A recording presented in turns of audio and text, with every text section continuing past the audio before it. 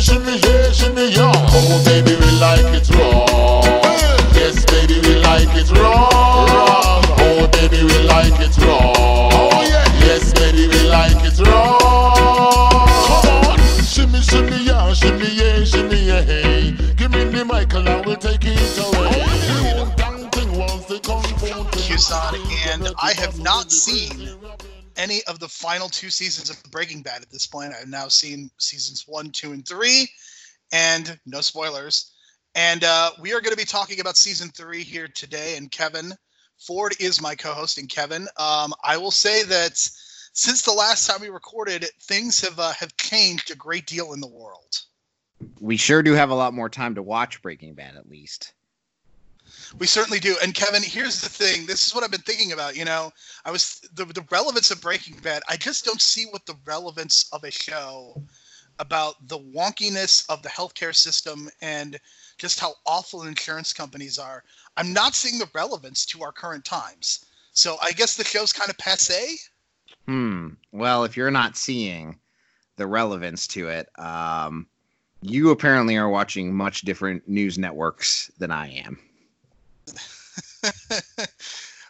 Perhaps. I've only been watching Fox News, Kevin. That is the only television network that I watch these days. Wow. Because I know they are distributing the truth. It's the truth tellers, Kevin. We are getting a lot of great spring salad recipes right now instead of some other hard-hitting news that they should be reporting on then. All right. So as Kevin and I are quarantined, we have joked that this is the moment that our lives have been building to, where we can literally just sit around, watch TV, and podcast about that TV. This is our moment, Kevin. This is it for us. I suppose it is. We'll take advantage while we can, but yeah, I guess that's all there really is to say. But what a season of Breaking Bad! Kind of like in my mind, it's like a bridging season between like. The feel of season 1 and 2 versus the feel of 4 and 5 are pretty different. And 3 kind of is that transitioning season to get us there. You'll see kind of what I'm talking about when we watch it. But a lot of dynamic changes, a lot of character changes in the season. Really interesting to watch start to finish in a condensed period. I think the part of what makes me such a fan of this season is they are able to not have Walt and Gus have a huge confrontation.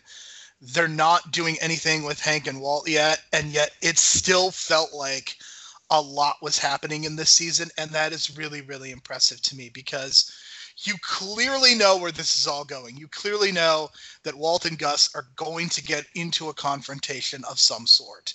And instead of rushing it, instead of, building up for 10 episodes and then the final 4 episodes are, shoot out at the OK Corral, you basically end up in a situation where they're just building it literally for the entire season. And even in the last episode, you don't quite know what is going to happen between Gus and Walt. And I think that is tremendously impressive to me because I think there are a lot of shows that would try to get away with this in different ways. And there are just so many aspects of this season that I respect. The fact that it feels like every episode has something going on in it. And I never felt like I never watched an episode of Breaking Bad and felt like, well, that 45 minutes or so was a waste of time. There was at least one scene or individual moments or even entire episodes where I felt like this was really important. This really either developed the characters. It was a really great individual episode of television. And legitimately, there are 4 episodes from this season that I could very easily consider to be my favorite. Yeah, I guess so. The individual episodes stand on their own. There is maybe like one in the beginning or maybe one towards the end where I'm like, this feels like it serves better as its own individual episode than it serves the season. But you're right. There's at least like a scene or something going on that doesn't make it a complete waste of time. But I did feel like it took a little bit of time to kind of get going. But once it did, probably by episode 3 or 4, really, it just really didn't stop. And even the beginning of the season and end of the season feel so different from one another. So we're going to go character by character as we always do. I do feel like, Kevin, we almost have to do Walt and Skylar together because it feels like so much of their track is laid down together. There are certainly some scenes with Skylar and Ted that we can get to, but it very much feels like their scenes are very tied. Very much so. And I think Skylar's character progression in this season is one of my favorite things of the season as a whole. I really like that we still come into the season where she's left Walt to go live with Marie and Hank. And Walt's off to live at his own apartment now, but he tries to take back over the house. And in some respects, she's powerless. So she goes and she has her own little affair with Ted, her boss, who we saw that was developing some feelings for her and vice versa in season 2. And that changes their dynamic. But then she kind of gets on board with not getting back together with Walt, but she sees the benefit to her family to have all that money that he earned, because he puts all his cards out there with the duffel bag of money. And she uses her accounting smarts to one kind of screw Walt over and take some of that money to help pay for Hank when he gets hospitalized later. But then she also decides, maybe it's in the best interest of the safety of both herself, Walt, and their family if she kind of gets involved in this money laundering herself and gets the idea of purchasing the the car wash that Walt used to work for. So she's not directly getting involved with it, but she is aiding at least in the money handling this, because if she's going to spend it, she wants to make sure it's as clean as possible and there's no way to link it back to Walt's dealings. And I do think at the end of the day, she does see that Walt really cares about his kids and really cares about her and really wants this money to go to them, but she wants to make sure it's done in the right way. But you're right. I find it very commendable how they didn't have them kiss and make up and just have them go back to where they were at the beginning of the season, and yet they were able to keep them tied together so well, as you mentioned. Yeah, and I think it starts right from the first episode. I mean, the fact that Skylar basically figures it out and she knows, I think is really, really impressive to me. And they have this huge conversation, and I think that is so important to her development, because there are a lot of shows where I think the wife is kind of the dunce. And when people talked about the show, that's kind of how Skylar was portrayed in some of the writing and some of the ways that I thought about the show. I mean, it's like she was walking around in a dunce cap saying, "Hi, I'm Skylar White, and I'm the biggest idiot ever." And it's not like that. And I really admire the fact that they go all the way with Skylar, and with Walt as well. The fact that they have this true back and forth between them, and the way that things develop with the car wash is fascinating, because that car wash was basically like a diversion in season 1, and here it is 2 seasons later, a couple months after these events, and they're bringing it back. And you have to give a show a lot of credit for maintaining those small details. Those are the things that I really admire, because that's something that you could just easily forget about. And, Marie's shoplifting has kind of been forgotten about, but this is something where they bring it back and it makes sense. And you could totally understand why they would say, oh, this is the perfect way to launder money. And it's probably something that could potentially work. So I really love that part of it. And even going back toward the beginning of the season, there are a lot of these early, very intense conversations between Walt and Skylar, and Skylar kind of looking to develop her own agency as a person. And one of the ways, of course, that she does that is by having sex and making coitus with Ted. And Kevin, I know that you really love that Happy Birthday song last season. Still awful, but I will say the ending of episode 3, which I always joke because it's titled IFT, and I imagine someone watching that at the beginning being like, IFT, what the hell is that? You get later in the episode, you're like, they still haven't really addressed what IFT stands for. And then in the end of the episode, I Fuck Ted drops, and you're like, that's what it stands for. Yes, the agency of her is really great. Go ahead. I was gonna say that it is not better than which one as a quote, but it definitely is the number 2 quote in my heart as far as just great moments, because they clearly imply something happens between them, but they don't show anything. And I was very curious to know, well, why did they show it? And they clearly did that because they wanted that moment of the audience and Walt basically officially finding out at the same time that it happened. And it's a really great moment because Walt's face is this combination of shock, anger, horror. I mean, there's so much in his face, and Bryan Cranston, shocker, is just absolutely tremendous throughout the season. I think both he and Aaron Paul, I think this has to be their best season thus far, especially Bryan Cranston. I think Walt as a character doesn't interest me as much as some of the others do at times, but Bryan Cranston's performance just always carries the day, and I definitely want to get into some of those individual moments in the next minute or so, where I feel like he really, really excelled. Well, I mean, there's a reason why he won this is his 3rd year in the row, I believe. He won the Academy Award for acting. It's because he's so great in this show, and I think it's not only a great moment of Skylar taking away some power from him, but I think that's such a crucial part of the Walt character, is he likes having control. He likes being able to maintain. And when you take something like this that's totally out of his hands and he has no control over, it very much frustrates him. The other thing I like about her suggesting the laundromat, especially when he's like, oh, I have it under control, I have a guy. And then they go and she meets Saul Goodman and she's like, really? This guy? Like, that's your guy? It goes to show that Walt's a very smart person, a tremendous chemist who's able to make this great product. He's able to think in the moment very well, and he's able to react quite well. But big picture stuff and some future stuff, he doesn't give the attention it deserves, and that's a flaw. And that's something that Skylar can compliment him on, not only monetarily, but thinking like, okay, this is your plan, but what if X, Y, and Z? And just getting these questions annoys him. But it also annoys him because I think it reveals he didn't put as much thought into it as he probably should have. He kind of assumes things are going to be okay, and when they turn out not to be okay, he reacts and acts accordingly. But that does not suffice for Skylar, who's thinking more big picture and thinking about way down the line if something were to come back and bite them.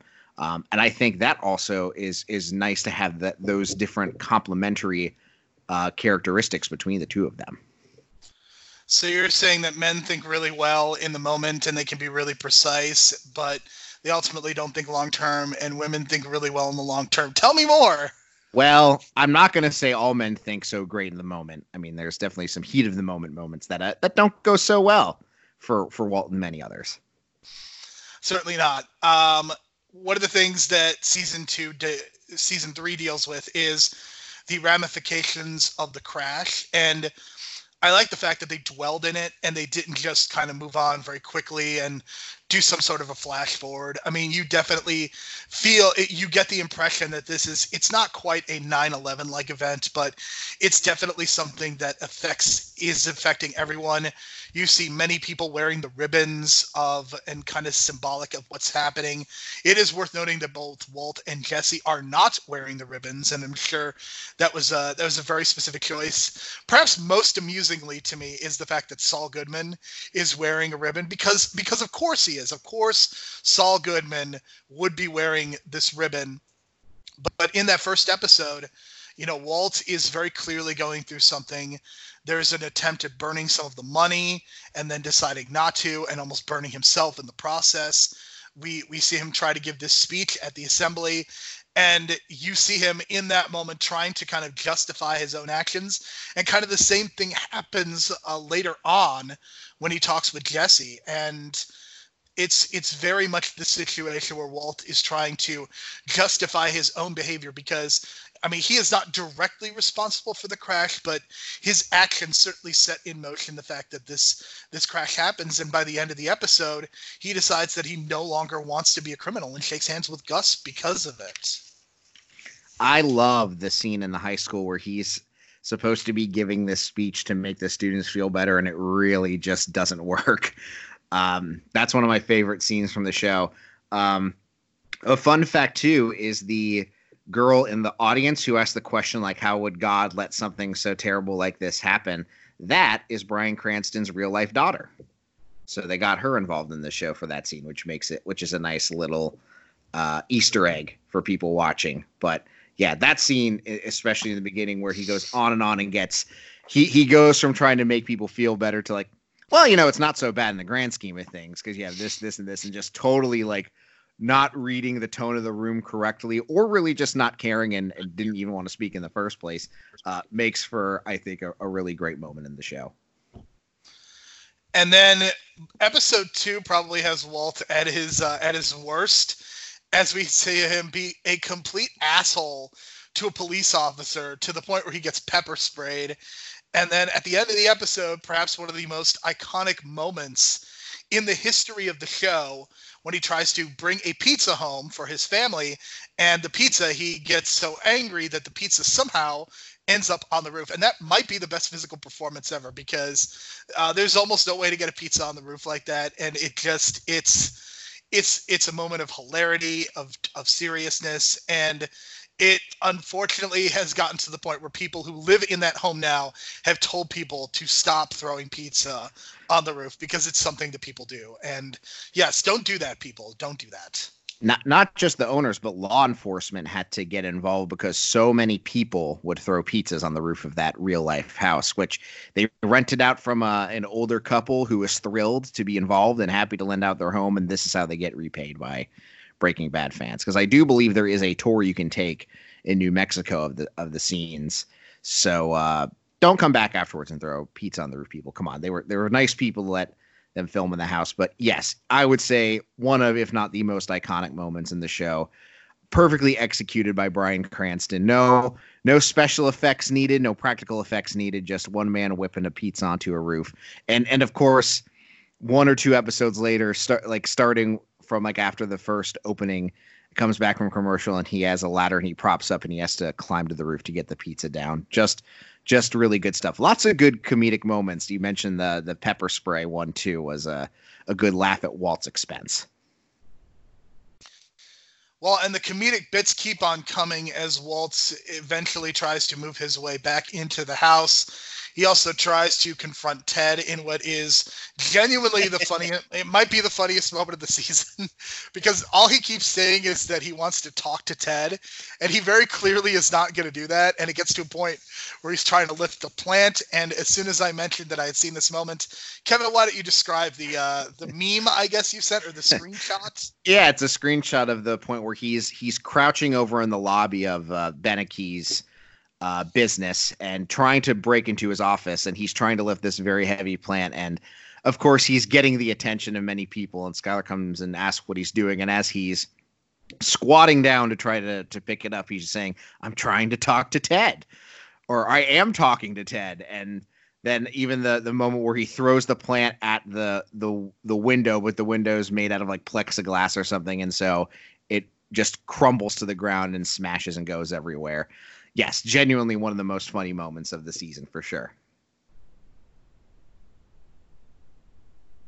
And in another scene from this episode is one of the creepiest moments, and one of the things that I realized in season 1 is the person that they cast as the principal was a very attractive young woman, and I knew that they did that for a reason, and I knew something was going to happen. And when I saw them having their scene, I knew that this is kind of what they were building up to. And of course, Walt very awkwardly tries to kiss the principal, and he gets fired for it, and justifiably so.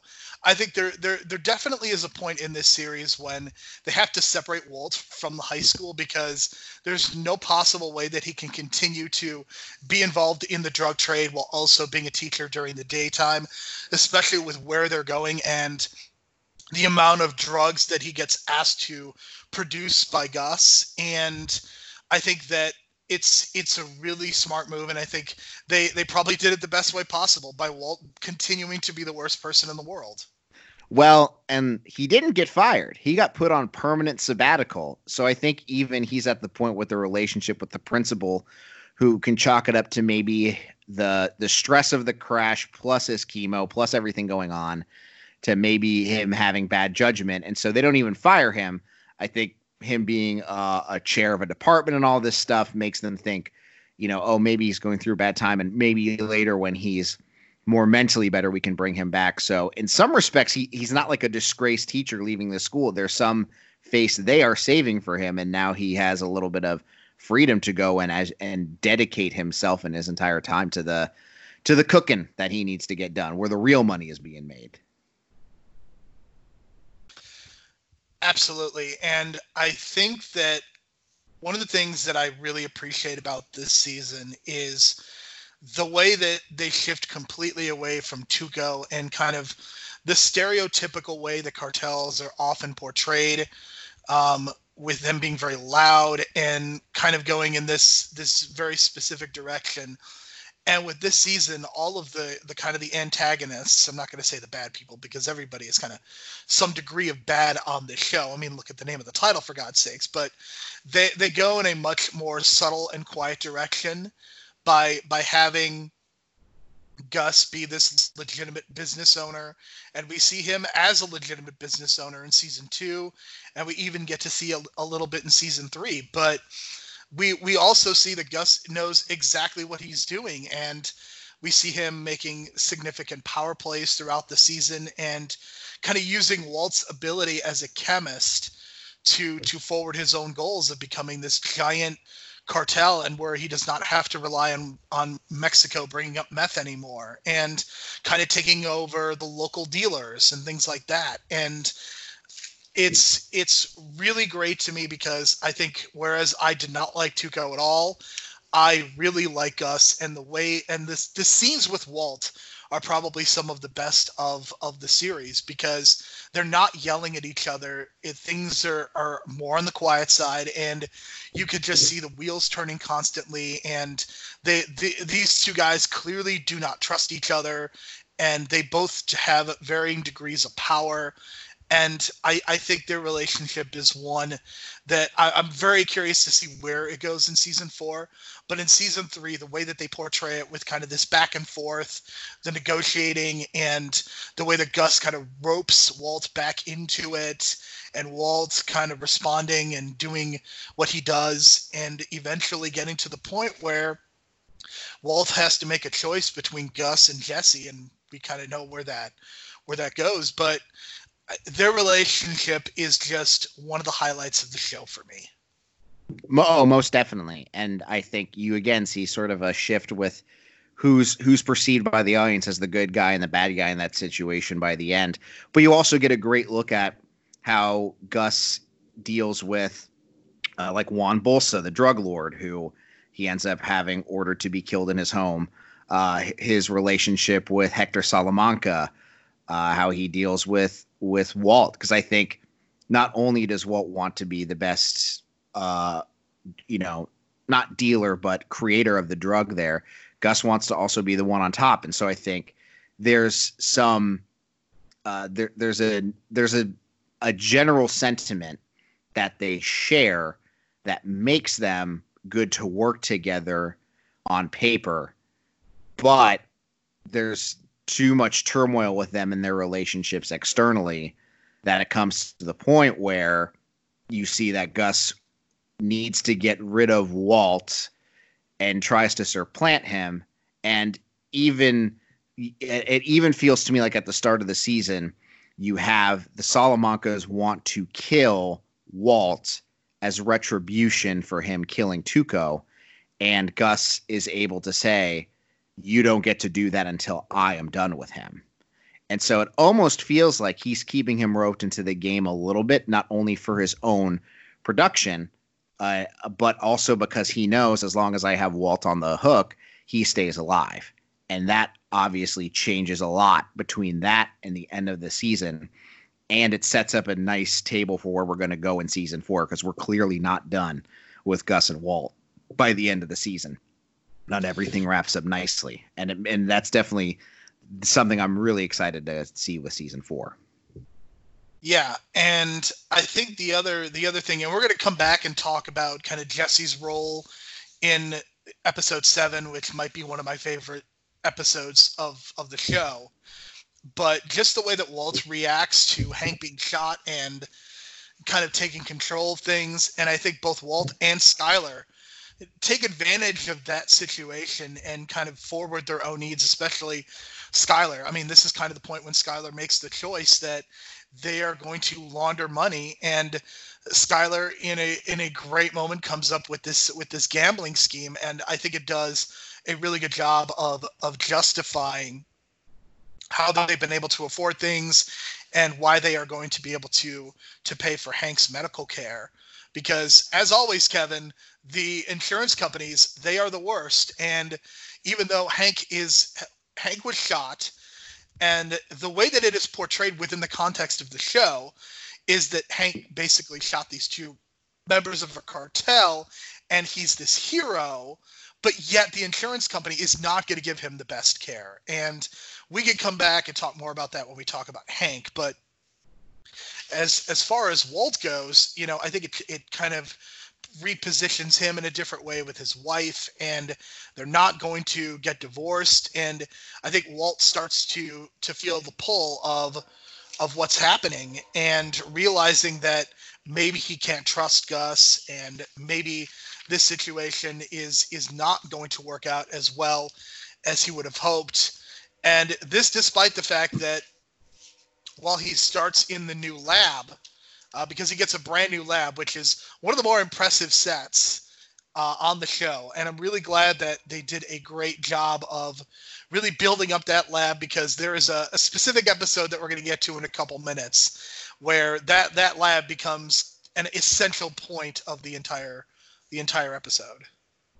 Yeah, and that's something I kind of forgot too, that changes their relationship, and what makes Skylar so dead set on making sure the money is clean when it gets spent is because she puts it together that the reason Hank got attacked by this cartel is because Walt put him in the danger. Puts it in that way too. I think if Walt, in his head, the best case scenario was he makes a bunch of money, he dies, and his family has to spend, and it didn't really work out that way. But now I think he's okay taking some licks for the damage he causes, but now he's seeing the effect it has on his extended family. Although he does say in that one scene, he tries to, say, oh, they're not my family anymore. This is before he gets shot. But now he's seeing the scope of his actions and how they can reflect on his family. And he obviously puts it together when he knows, when he realizes it was the cousins who put the attack on, and then later sees the other cousin in the ICU.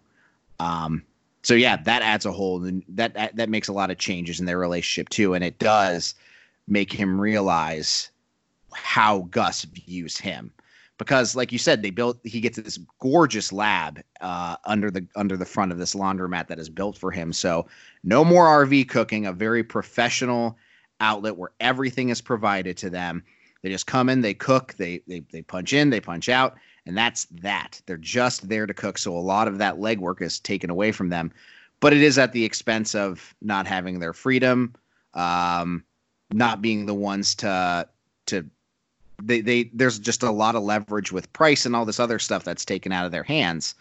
But it gives that air of professionalism that I think both Walt and Gus want out of an operation like this. They want to bring the professionalism to a very unprofessional and typically seedy sort of outfit. And that's how, again, it all seems on the surface, but this gives an indication to Walt, like, I see how Gus truly sees me now. And you mentioned the professionalism, and part of that is giving him a new partner, as we see the introduction of a brand new character as Gale, played by the great David Costabile. David Costabile is one of those guys who has been in a number of movie and television shows. Like so many people on Breaking Bad, he's kind of that guy. And I think some people will probably recognize him. He plays Wags on Billions. He was also on the television show Damages. He's done a number of other things. And just like so many other characters on Breaking Bad, they kind of go the opposite of what you think, in that Gale seems like a very personable, boring coworker, and I think they're making a conscious effort to make him this boring. I don't even know if boring is the right word, but just very average, normal, like what you would think of as being normal, and the way that he behaves. And there comes a point when he messes something up, and Walt wants him to go. And even though Jesse is a complete fuck up, and Jesse is a fuck up, and I think this is best represented. I mean, there's a lot of ways that Jesse messes up, but perhaps his finest moment is when he blows air into his hazmat suit and is just being the worst. That's another great comedic moment, is him just trying to kill time, bored in the lab because Walt is busy handling Hank at the hospital and he can't tend to things. And I guess he's either not trusted to be left to his own devices, or I think that's like his first day in the lab, so he's not really acclimated to how it works. But yeah, him just being bored and playing with like the office chairs and the hazmat suits and stuff is a really great scene. I'm very surprised you did not mention The Wire or Flight of the Conchords for David Costabile.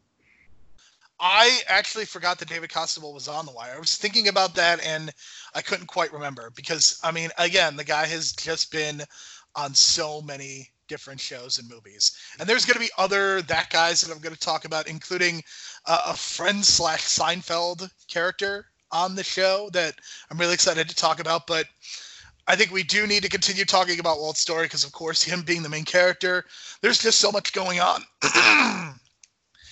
And I specifically want to get into episode 9 because there's a really interesting moment where Walt has this conversation about Gus, and they kind of lay it out about what's happening and the way, just with how calm Gus is and the way that he lays everything out. And then almost immediately after, we get this scene of Walt. I guess the best way to describe it is a suicide attempt. He tries to almost drive his car into a truck, and it's very much one of these moments where Walt is unhappy with himself, and he's realizing just how out of control things are. And there's that moment of him considering suicide. Yeah, I think the way I read it was he's obviously in a very bad place, and he's like, do I even care if I die right now? Like, if I just close my eyes and let go and there's a semi truck coming at me, will I care to snap out of it and even move? And eventually, if he obviously does, but I think like it's so crazy to think, but with all the stuff he's gone through, maybe it takes something the level of a near-death experience to get himself to get woken up. Right. And this is episode 9, and I think we're going to come back to episode 10 and we can kind of talk about Jesse's. Kafka-esque is the name of episode 9. Kafka-esque, yeah. I mean, they definitely name dropped in the Narcotics Anonymous meeting, and Jesse's like, yeah, yo, it's like Kafka-esque. Like he knows what that means. I love your Jesse impression. I think we need more of that on the show. You thought that Aaron Paul got on the microphone for a second, didn't you? Yeah, I mean, I was going to start asking about the new season of Westworld after that, but I mean, it really fooled me there, Kevin. So episode 10 is what is the overall feeling on episode 10? Because this is a bottle episode, and for those who don't know what a bottle episode is, it's basically when you take your main characters and you put them in one location for an entire episode. And we had a similar bottle episode when it was just Jesse and Walt at the RV. And my logic for doing a bottle episode is you're trying to save on budget. So, Kevin, tell me what you know about The Fly, and then I'll get into the director of this episode is one of my favorite filmmakers. So I'll talk about that after you give your thoughts on The Fly. So The Fly is, I would say, one of the more polarizing episodes. As the director, it doesn't seem to shake the polarization stuff later in their career, as it turns out. It's an episode that mostly involves, if you boil it down, is Walt is very bothered by a fly in the laboratory, and he's spending a lot of time trying to kill it. Like, they can't even resume cooking until this fly is taken care of. And it's mostly, it feels like it's a stage play more than anything between him and Jesse. And so from the perspective of building a relationship between Walt and Jesse, and to me, there's a lot of character rehab with Walt and Jesse in this show. I think we almost reached a point in season 2 where they went so far with Walt, it almost made you not like him anymore. And I think season 3 did a lot of reeling that back in. And to me, even seeing him at the end of the episode, near the end of the episode anyways, when he's holding the ladder for Jesse so he can climb up to try to get the fly, and he apologizes for Jane's death. Now, he doesn't lay all his cards on the table about being there, and in some respects, in some people's minds, that he was somewhat responsible for not allowing her to live. But he does feel remorse for this, and I think Jesse is really touched by this. I think where the polarization comes in, and I kind of feel the same way, I do like this episode a lot. I think as it viewed as a singular episode of a show, it plays very well. I think the polarization comes in is that it's dropped in the middle of a season, and a lot of people were not happy that the season kind of took a pause so they could do this one-act, one-off stage play with not much going on in the plot aside from the play between Jesse and Walt. And it was like they took a pause so they could do their artsy-fartsy episode and pat each other on the back for just how great of writers and directors and editors they are, and aren't we so great? And yeah, we'll get back to the stuff people actually want to see the next episode. So I think that's where the polarization is. It's not a bad episode, but you're watching it, and this comes on, and you're waiting for the next chapter, and then it's over, and you're like, what the hell was that? Why did I watch this episode? Why is it coming in this part of the season? I think that's more where it comes from. Less so much the quality of the episode, but just like the annoyance of we're just going to pause the plot so we can do our own thing for an episode. See, but to me, if you don't do this episode and if you don't rehab the Walt and Jesse relationship, then Walt's actions in episodes 12 and 13, then they don't make sense. That to me is the fundamental problem, is that Walt has to have a reason for doing and taking these big actions where he ultimately chooses to extricate himself from the Gus situation. When push comes to shove and the boy gets murdered, Walt has to make a choice. And if it was not for the fact that he and Jesse bonded throughout that episode of The Fly, then the rest of the season would not make sense, and we would be wondering why in the hell is Walt sacrificing himself or potentially giving something up in order to save Jesse. So for me, I think this episode works, and I think if you put it within context of doing a binge versus the week-to-week model, I think that also affects your viewpoint on this, because it was one of those things where, you know, I watched episodes 9, 10, and 11, and it was like back to back to back. I can't imagine kind of going week to week. I can see why someone might be frustrated, but I think when you are watching the show consecutively, I don't see as much of a problem, because you are interrupting the story in a sense, but I think you're interrupting it for a good reason so that you could pay it off later.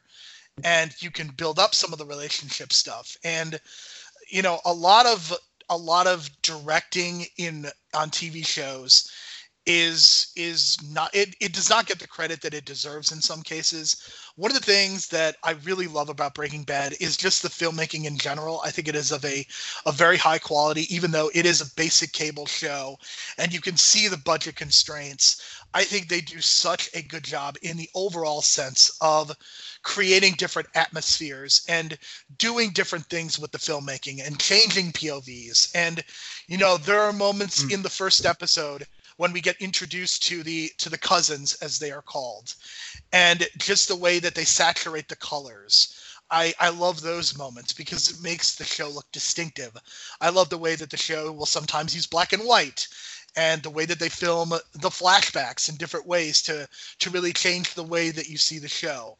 And episode 7 specifically, I mean, that action, it basically becomes an action movie. Episode 7, the end of it, where Hank kills the cousins, it becomes this incredible action scene. And that's not something that you see a lot on TV. And I think you have to give a lot of the credit to the writers for being great writers, but I think the directors themselves, one of the co-executive producers for the season is Michelle MacLaren.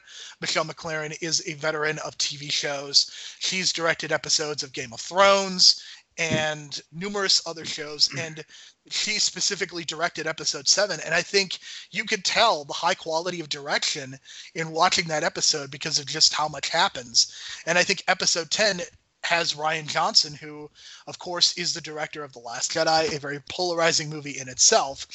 But it's funny in hindsight, you can kind of put these two together. The fact that The Last Jedi was very much this character-focused story. It was a very small story. It definitely was not a bottle episode, but within the context of Star Wars, it kind of was this bottle episode. And it's so fascinating to me that he also directed this episode, which is so much about character and storytelling. And even if you look at it, it's funny, even if you look at a movie like Knives Out is a movie that primarily takes place in one location. So you can kind of see, just based on Rian Johnson's history, what he is interested in, and he really likes to save money by shooting in one location.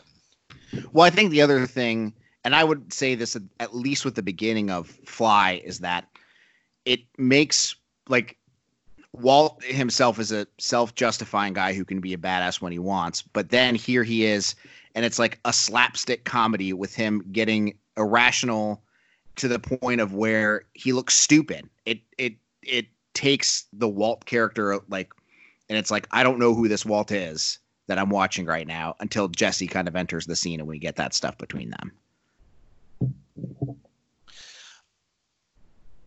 I love the beginning. I mean, I wrote down that it felt like a Looney Tunes cartoon. Like, all you needed was the sound effect, and even when Walt falls and hurts himself, I mean, that is Wile E. Coyote versus the Roadrunner. I don't know if it was a direct influence, but that's how it came across to me. And yeah, I mean, I just really liked episode 10. And then, I mean, just the final 3 episodes, I think they all work to an extent, especially the last 2. And you get Walt deciding that he is going to save Jesse, and he's clearly got all these balls in the air with him trying to convince his wife that he is trying to convince Saul that it would be better for them to do a car wash instead of laser tag, which, I mean, it's just, of course Saul Goodman will want them to buy a laser tag place. I mean, it's just so perfect, and Bob Odenkirk is a national treasure. It almost makes me think, like, oh, did he get in some sort of, like, business agreement with the owner? Now he's trying to pass the buck over to Walt or something. Something, though, about episode 7, 1 Minute, which to me is definitely my favorite episode of the season. Michelle McLaren, that's the episode she was nominated for an Emmy for that episode. So wanted to give her credit for that too. But hey, having that laser tag place at least gave them a place to hide Jesse for those last few episodes. Yeah, everything matters. The details matter on this show, as I've talked about before. But I mean, just what a moment when the way that the show sets up tension. I think this is what the show is kind of known for, is the way that they will take all these moments, especially toward the end of episodes with Hank and with Jesse. You know that something is going to happen when Jesse is going after the dealers to get revenge. And you're building up to this moment, and you're wondering what's going to happen. And then Walt seemingly comes out of nowhere with his car and runs both of them over in vicious fashion, grabs a gun, shoots one of them in the head. I mean, it's unbelievable that you get to that point, and the way that they built things up so well. And then dealing with the ramifications of that. And I mean, the show just builds things so well, the way that they build tension. I know that I'm not breaking any news here, but it bears repeating that no show that I've seen has ever built tension and action better than Breaking Bad. Most definitely. And I think up to this point, I think it's obviously very important to note, I still don't think Jesse has killed anybody in the show. So him going to these dealers to kill them, and this is, again, what kind of causes the more consternation between Gus and Walt, is Jesse starts seeing somebody new from his Narcotics Anonymous meetings. And it starts as a way that he's trying to sell drugs on the side to people from our Narcotics Anonymous. It's this side business he wants to start because he doesn't feel like he's getting his correct cut from the man, from Gus, that he's making all the money off of their hard work. And he ends up falling for her. And it turns out that her brother is tied up. He's the same person who shot Combo last season and killed him. And so he's trying to help get her brother out of the cartel game. And Gus agrees in this meeting that they have that, okay, no more kids will be involved. And so those two drug dealers kill him because they don't need him anymore. And so he wants to go kill them for his girlfriend's revenge. And this would be the first murder he commits. And then here comes Walt to not only protect him and take care of them for him, but it's also like he's already killed. So it's almost, what's the argument is he's already done it. Killing somebody else is not going to be as shocking to him, a shock to his system, as it's going to be for Jesse, who hasn't done it yet. Not to mention a motor vehicle taking out two guys is just a cool visual. But it's almost like not only is he saving him in that moment, but he's saving Jesse to have to lose his innocence in that respect. Obviously, there's a lot of instances Jesse is lost, and that builds to the pivotal last moment in the whole season. But I really find Skylar would be a very close second to me from the story arc that Jesse had through all of season 3. Right. And at the beginning of season 3, Jesse is clean and seemingly trying to get over all of the issues that he has been going through. And he slowly gets pulled back into this universe. And I think it's very clear to me that this is something they had to do, but there is always this tragic element of Jesse's story.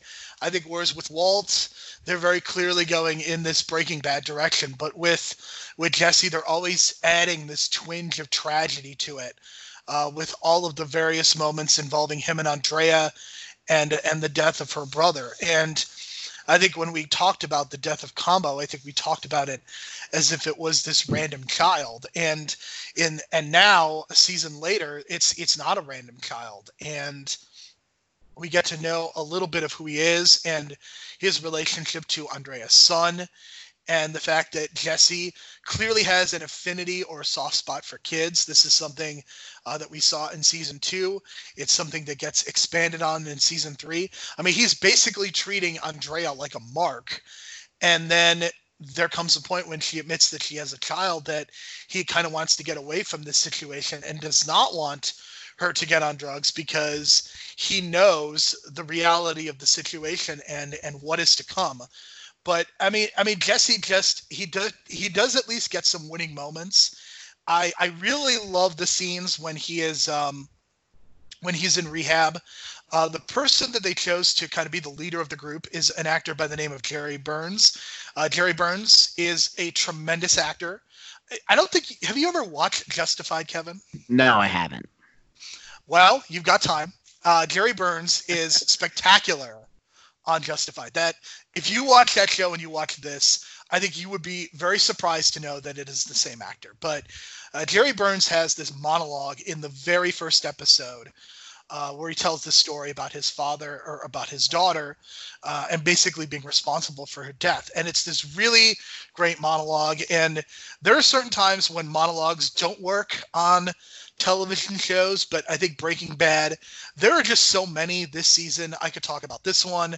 I could talk about that one that Mike has toward the end of the season, talking about being a beat cop, but just, and not even the main characters giving them, but having these supporting players just give these important monologues many times to the main characters and really trying to get across the themes and the messages of the show. There are some times when rehab scenes can be very trite, and even some of them in this season don't work. But I did want to go out of my way to mention that one in the first episode because it's really great, and I think it really helps to push Jesse in a certain direction. Yeah, the leader, as he's credited, does a really tremendous job in those scenes. And I think it's important to point out that Jesse does indeed stay clean throughout the season. He's back into helping Walt create the drugs and then side selling them to try to get a little extra money. And he'll do some recreational stuff, maybe with Andrea. And I'm going to say, I loved that her having a kid totally changed his mind going back to season 2. I think that's such a great character through line. And it really speaks to somewhat of like the inner child of Jesse Pinkman. But it's right before he's getting ready to kill those two drug dealers. He he snorts some of his own products to kind of like build up that courage again. So that again kind of conveys the point that he doesn't have the nerve, he doesn't have what is in him to kill, but he knows he has to do it. It's something he wants to do, but he still needs to it takes him breaking his sobriety in that way to even get the courage to get out of the car and go and take care of those guys. So I thought that was a really nice payoff for that too. And best I can tell, he goes back to being sober in the next episode, and it's not like this one trip is unraveling him before our eyes anyways. But yeah, you get to see him, the soft side of Jesse creep back in as he's able to get with Andrea and all that. And that while he's a good partner for Walt, there's still a lot of this drug life culture and this cartel culture that's just not in him. And I think that's for the better.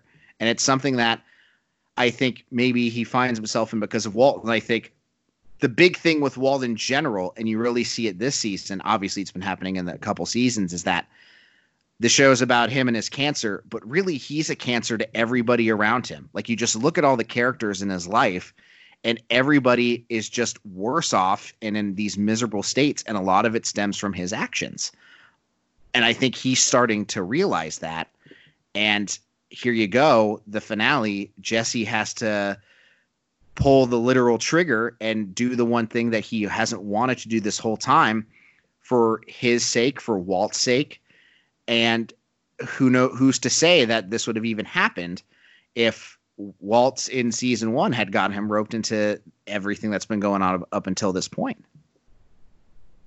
I do love the idea of Walt being the cancer all along. I think it's the figurative metaphor that really works out. And I think we really see Jesse struggle throughout the season, and in a positive way that I think really works out for the show, because I think it makes him a much more sympathetic figure. And the fact that he continues to listen to Jane's voicemail over and over again.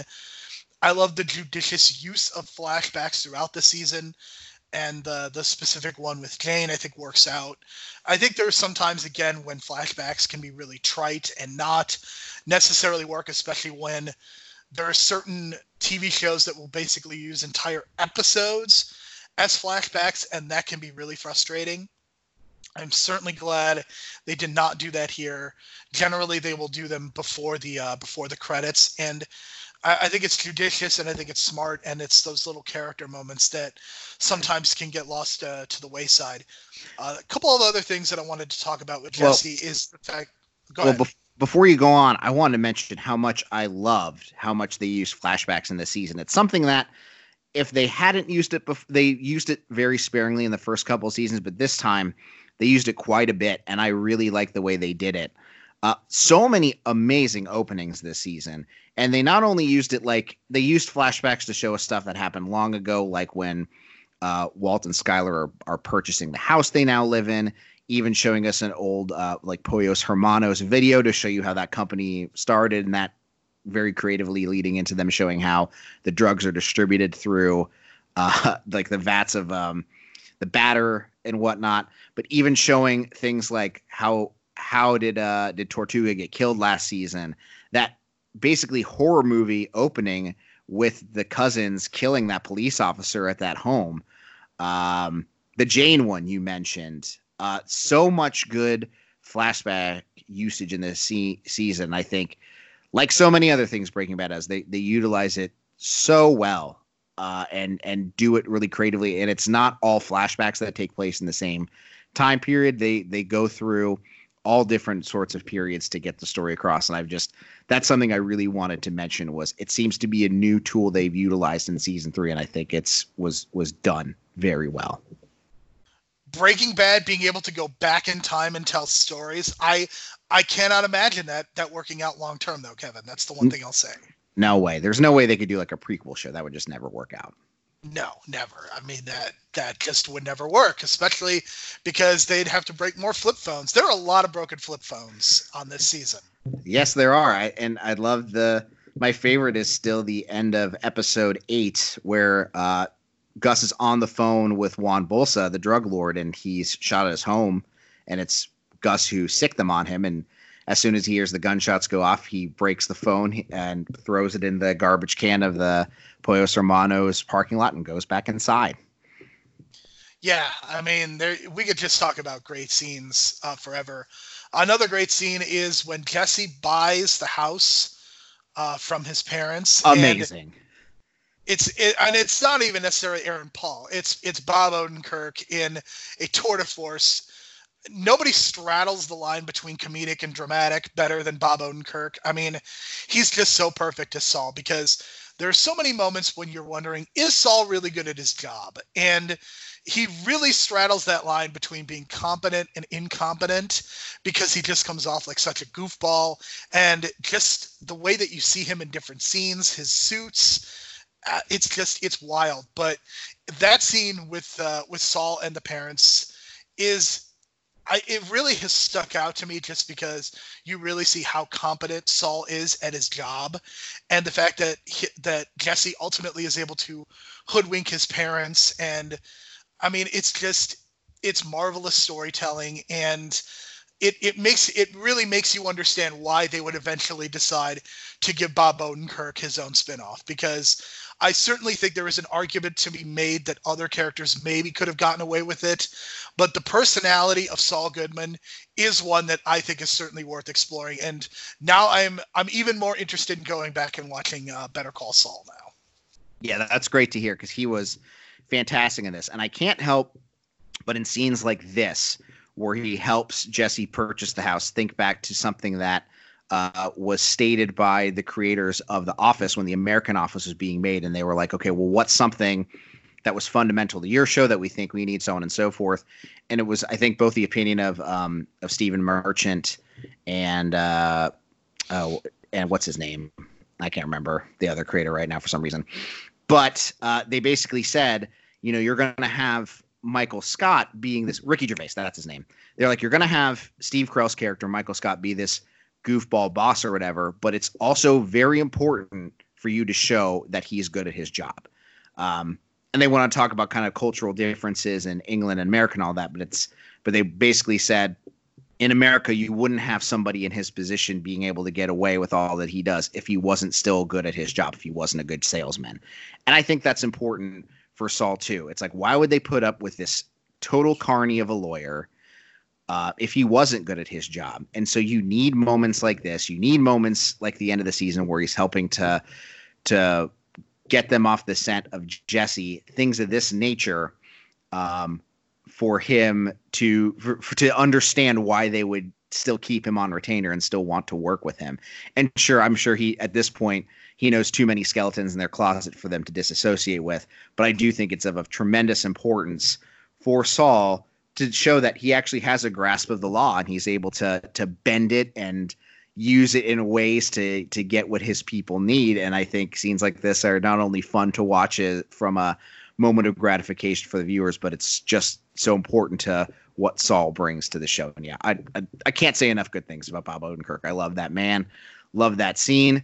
And something else that I found out from the podcast was the reason I think that they had Jesse lose the house is because in real life they lost usage of that house. Like it got sold or something happened, and then they got it back. And they were like, okay, well, we'd still like to use that house. How are we going to get back into it? And then they came up with this scene with Saul assisting Jesse with the sale. And I think it was all for the best.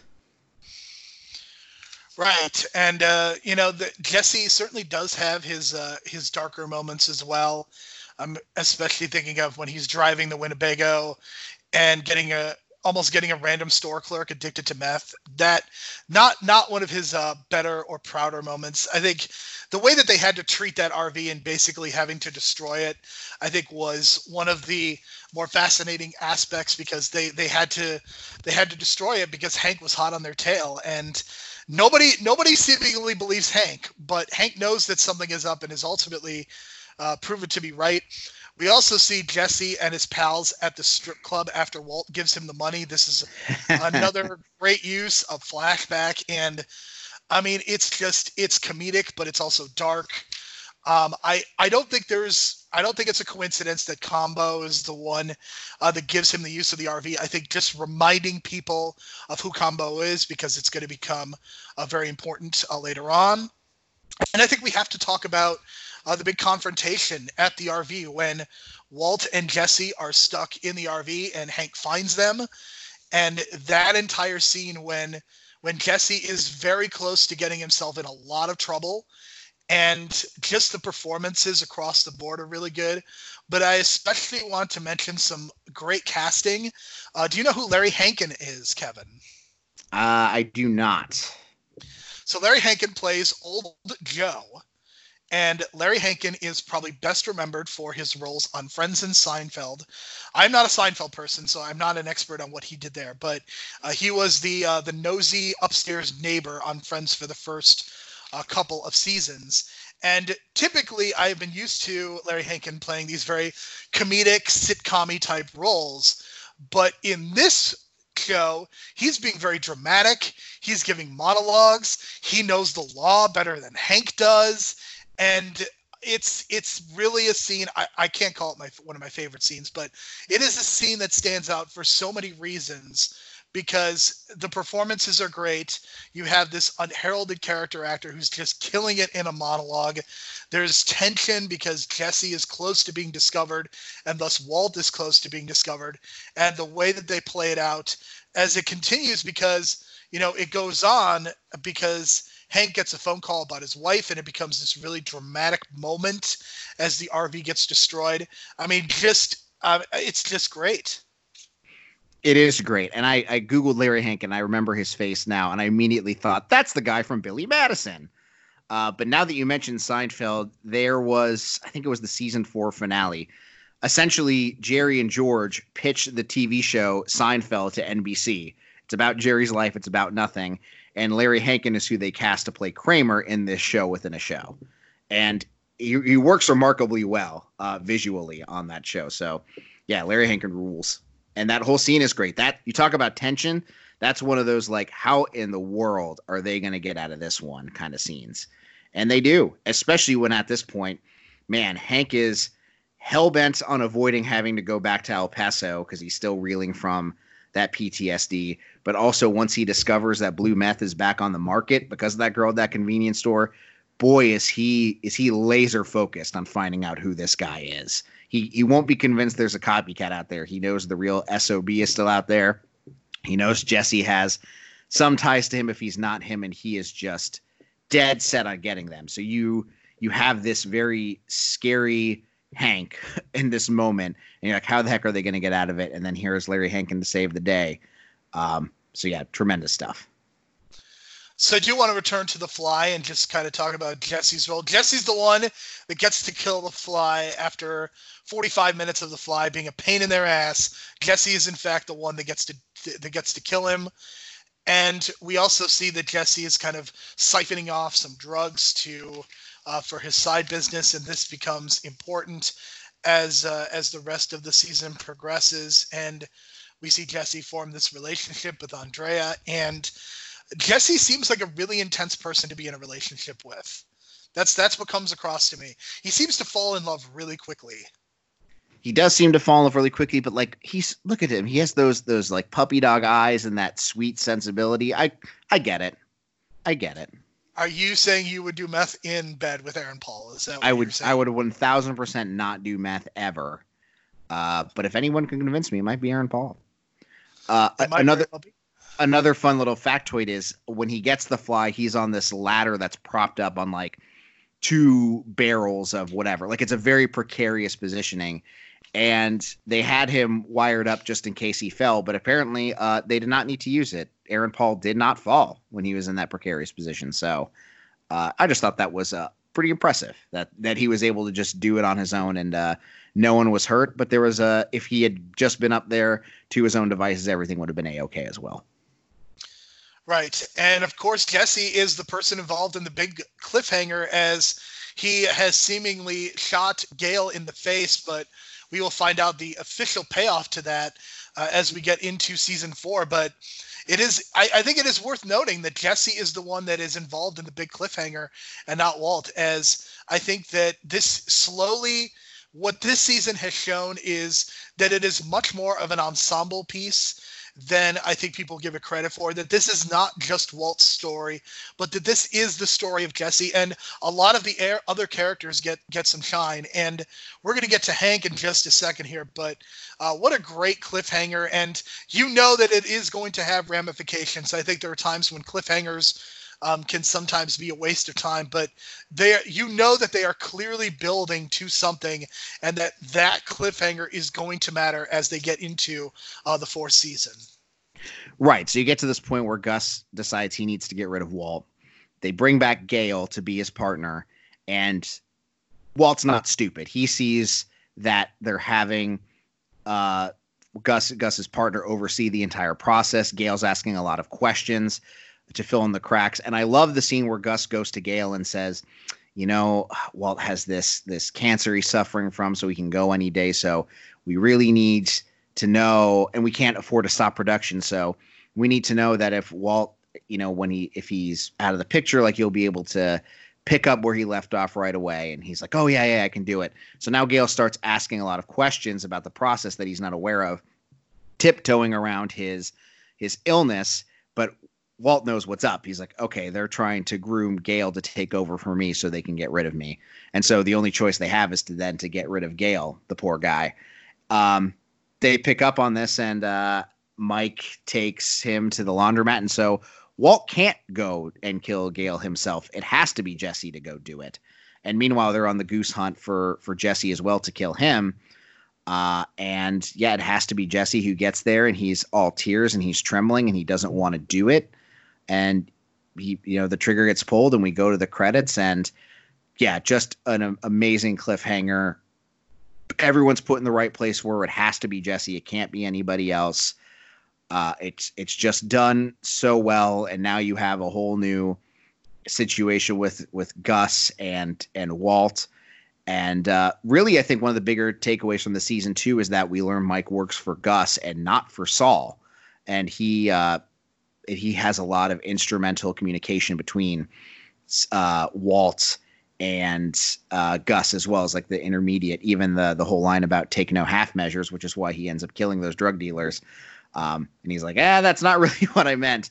So yeah, awesome ending to the season. That was like, man, I really got to pause before doing this podcast. Can I not just play season 4, episode 1 right now? Well, we'll be able to do that soon enough. As soon as we press record again and stop the recording, we can both go do that and figure out and identify exactly what happened. But I want to go backwards and talk about Hank, because they do a lot with him and they do a little bit more with Marie. I think the big headlines for me is the fact that Hank is dealing with PTSD throughout the season. He has become obsessed with Heisenberg and the idea of the drug dealer, and he is using this to compensate for the fact that he does not want to go back to El Paso. I think we talk about Walt wanting to be in control.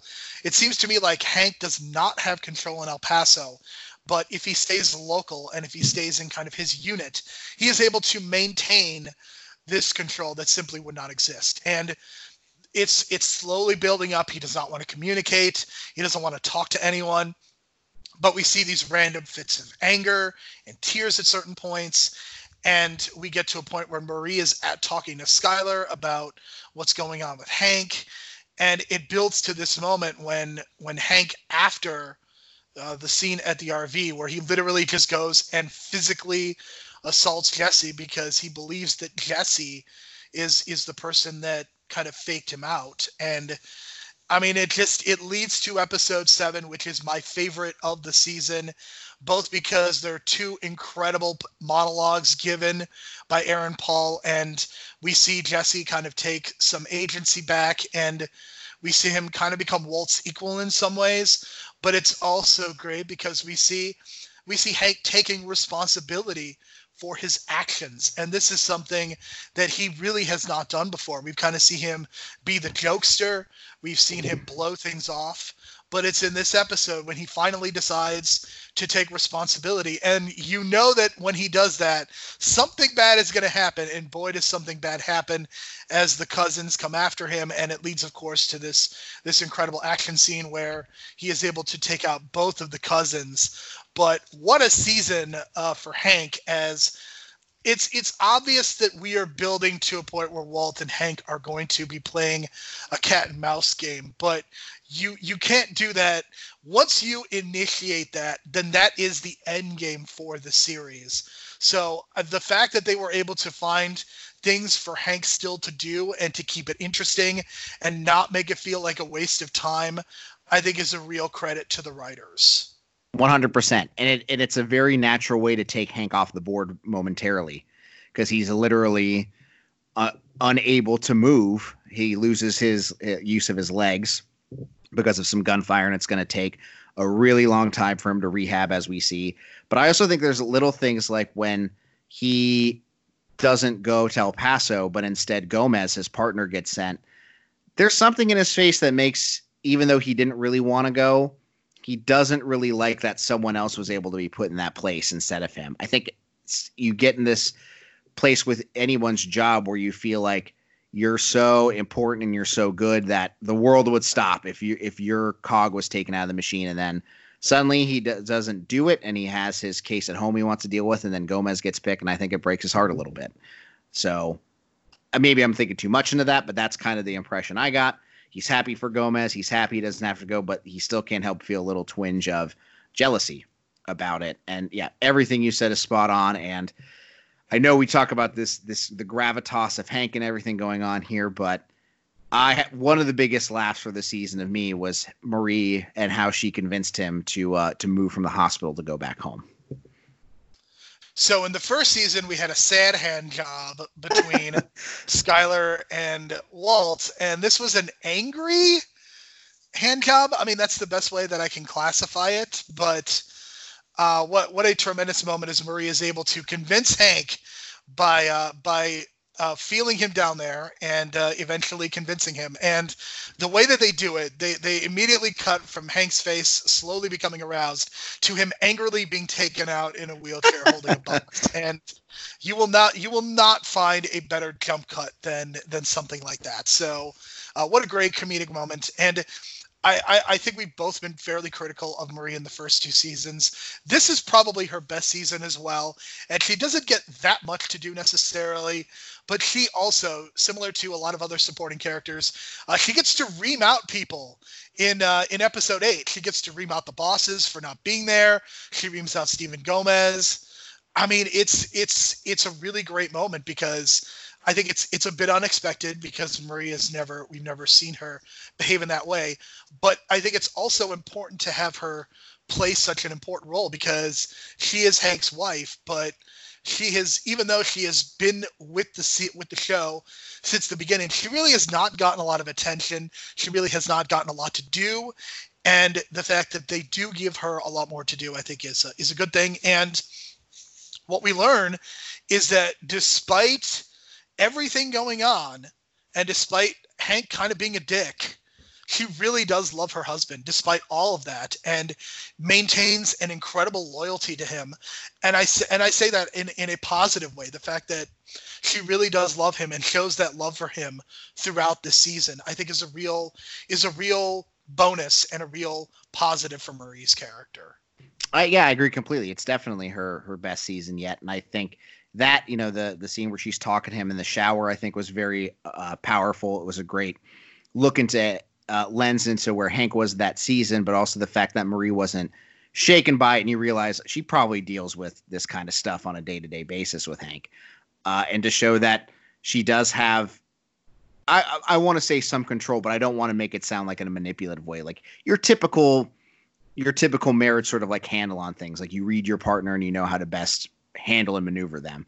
And yeah, I do think she loves him. I think she loves Skylar and her family. And again, we talk about how Skylar offers to help pay for all the treatments. And I also thought it was very clever that now they can be more open with their money situation with the two of them, because Skylar on the spot thinks of portraying Walt as somebody who had a gambling problem versus a drug dealer.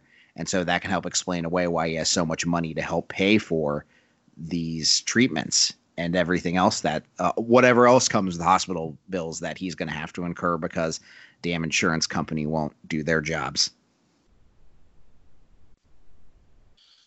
Right. And yeah, I mean, I think that's all that can really be said about Hank and Marie and what they were able to do with those characters. We get a little bit with Walt Jr. as he is very frustrated with his mom and the way that she is treating his father. We kind of the raising of money kind of goes away, and there are multiple mentions of Walt Jr. and his driving skills and him learning to drive and be on his own a little bit more. Kevin, is there any way for, because I'm just going to put this out there, and I don't want you to necessarily respond in either the affirmative or negative, but the way that they are talking about Walt Jr.'s driving, it leads me to believe that there has to be some sort of payoff coming. Well, I'll tell you this, and this is something that I learned from the podcast. It's something they wanted to film, but didn't because they knew it would end up on the cutting room floor. So there's also talk. Well, I'll say this. So end of episode 12 has Walt hitting the two drug dealers Jesse was about to shoot and telling Jesse to run. The beginning of episode 13 was going to be a shot of the bottom of Walt's car in motion, and you were going to see blood or maybe some other debris or something from the two people he hits, and it's going, fairly fast. It's moving, and you see all this at the bottom of the car. And it was going to zoom up, and you see it's Walt Jr. driving the car, taking his driving test. And he was going to say something like, oh, how did I do? And the driver's going to be like, well, I really shouldn't have even let you take your test in a car with, in this condition that it is. But then he would end up passing his driving test. So it was going to start with you thinking that maybe there's like either a high-speed chase or Walt is driving really quickly to get away from something, and then nope, it's Walt Jr. taking his driving test. Because he even mentions something to his dad about wanting to use his car for the driving test because it brakes better or something like that. So that would have been a nice payoff, but wasn't even filmed, just something that they thought was going to get left on the cutting room floor. So I'll leave you with that. That's a real shame, because that is kind of the direction that I was thinking that they were going. Yeah, I mean, it makes sense. It's just something that I either they looked at what they had written for the episode and just realized, oh, gosh, this really is not going to make the cut, or it just doesn't work with everything else we have. They fortunately just had to drop it, but that would have been such a cool way to open the episode, I thought. Yeah, I definitely agree. And now I'm kind of sad that we did not get that. But I think that just about gets us through the characters and some of the major characters, at least. Is there anything else that you wanted to discuss? Any other characters we have not yet mentioned, or any individual scenes? Well, I did want to mention the cousins. They are two Honduran actors. However, when the casting director was finding them, they found Luis, who he had been an actor, and they realized he had a twin brother, but his twin brother Daniel had never acted before. So Breaking Bad is his very first acting credit as one of the cousins on the show. And if you look at his IMDb, he's gone on to do plenty of other things. So casting was able to find them, but really only one of them, and then cast the other, and then it kicked off a whole career for these two brothers who are now acting together. And then episode 3 is in memory to Sherry Rhodes, who she was a casting director and someone who would find their filming locations for the show, and she died of breast cancer. So they put the show memoriam, and she actually got to act in the show. She's in that episode. I think it is still the 3rd episode, where the cousins are at the bingo hall and they take the van away from the woman in the wheelchair so that Hector could be put in it and transported to the meeting with Gus. That's her. That's Sherry Rhodes, who's acting. And apparently, that's her one and only acting role. She wanted to act her whole life and never got the chance to, and yet Breaking Bad was it. And then she unfortunately passed from breast cancer. But that, to me, was a very touching story, that she got to live her dream of acting in a role, and a pretty interesting role, too, before passing away, unfortunately, of cancer. They put that episode in her memory. And you mentioned the cousins. I loved the cousin slowly crawling out of the hospital bed, even though he has no legs, and going after Walt. I think it's very intense. it's weird that there's tension in that moment because Walt is very clearly surrounded by all these police officers, but for some reason it still feels like Walt is in danger just because of the look in his eyes and the fact that even though he is bleeding out and could very easily die, he is still wanting to go after Walt and kill him. Well, and also to me, we go back to the very first episode, the opening where the two of them are crawling on their forearms. Those guys have serious forearm strength. So even with no legs, there's a lot the cousin could do to Walt just using his arms. Mm-hmm. And there is something that I did want to mention. There is a note that I put in here. I wanted to talk about the use of ambient noises because I don't think that there is a show that uses ambient noises better than this one. I think it starts with Hector's bell. I think anytime you hear that bell, you know that shit's about to go down.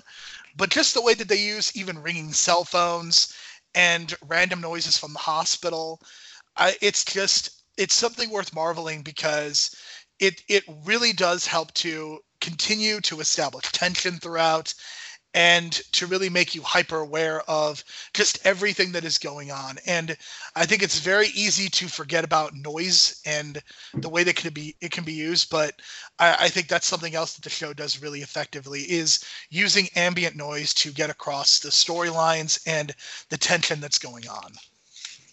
Yeah, and that's something that honestly I didn't pay too much attention to, but now that you mentioned it, I'm like, yeah, that is a good point. Yeah, Hector, the bell ringing is probably everyone's favorite because it is such a distinct and specific bell, too. Yeah, and something that I think they keep purposely vague in season 3 is what exactly is the relationship between Gus and the Salamanca family. Boy, let me tell you, that is definitely going to become clear next season, and I'm very excited for you to see that moment. Yeah, I am very excited to get into seasons 4 and 5, which, if this keeps going, we are going to be able to do this. We'll be recording in advance, I guess, pretty easily. Yeah, shouldn't be a problem as I tug my collar saying that. As the world ends, this is what we're doing: is we are recording podcasts. This is how we are contributing to social distancing and all that jazz. Yeah, let's think of it that way. We're saving the world by podcasting. One podcast at a time. One podcast at a time. All right, Kevin, I believe that is all we have to discuss for season 3, but I know you do other things for the real world and other things on the internet, so go ahead and plug away. That I do. So, the one thing I want to mention for the real world is currently I have an Adventure Time podcast called Flooping the Pig with myself and Justin Houston and Brad Garoon as the hosts. Our entire archive of episodes we recorded in 2014 and 2015 is currently being posted. And when those are done, we are going to make it a completed project and finish out all of the Cartoon Network episodes of Adventure Time. And surely we will be back when the HBO Max stuff comes out. But I do have 2 other completed podcasts here on the real world. First, I have From Broadcast Depth, my podcast about the television series Lost, which me and my friend Ben Lundy did. All 6 seasons, plus stuff like the video game, alternate reality game, and a bunch of other stuff was covered on that podcast. Totally done. Go back and watch Lost during this hiatus. Plenty of time to do that and listen to our episodes as you go along. And you can also rewatch Veronica Mars, as Jerome and I did a podcast about all of the seasons, the movies, the books, everything Veronica Mars has been covered in.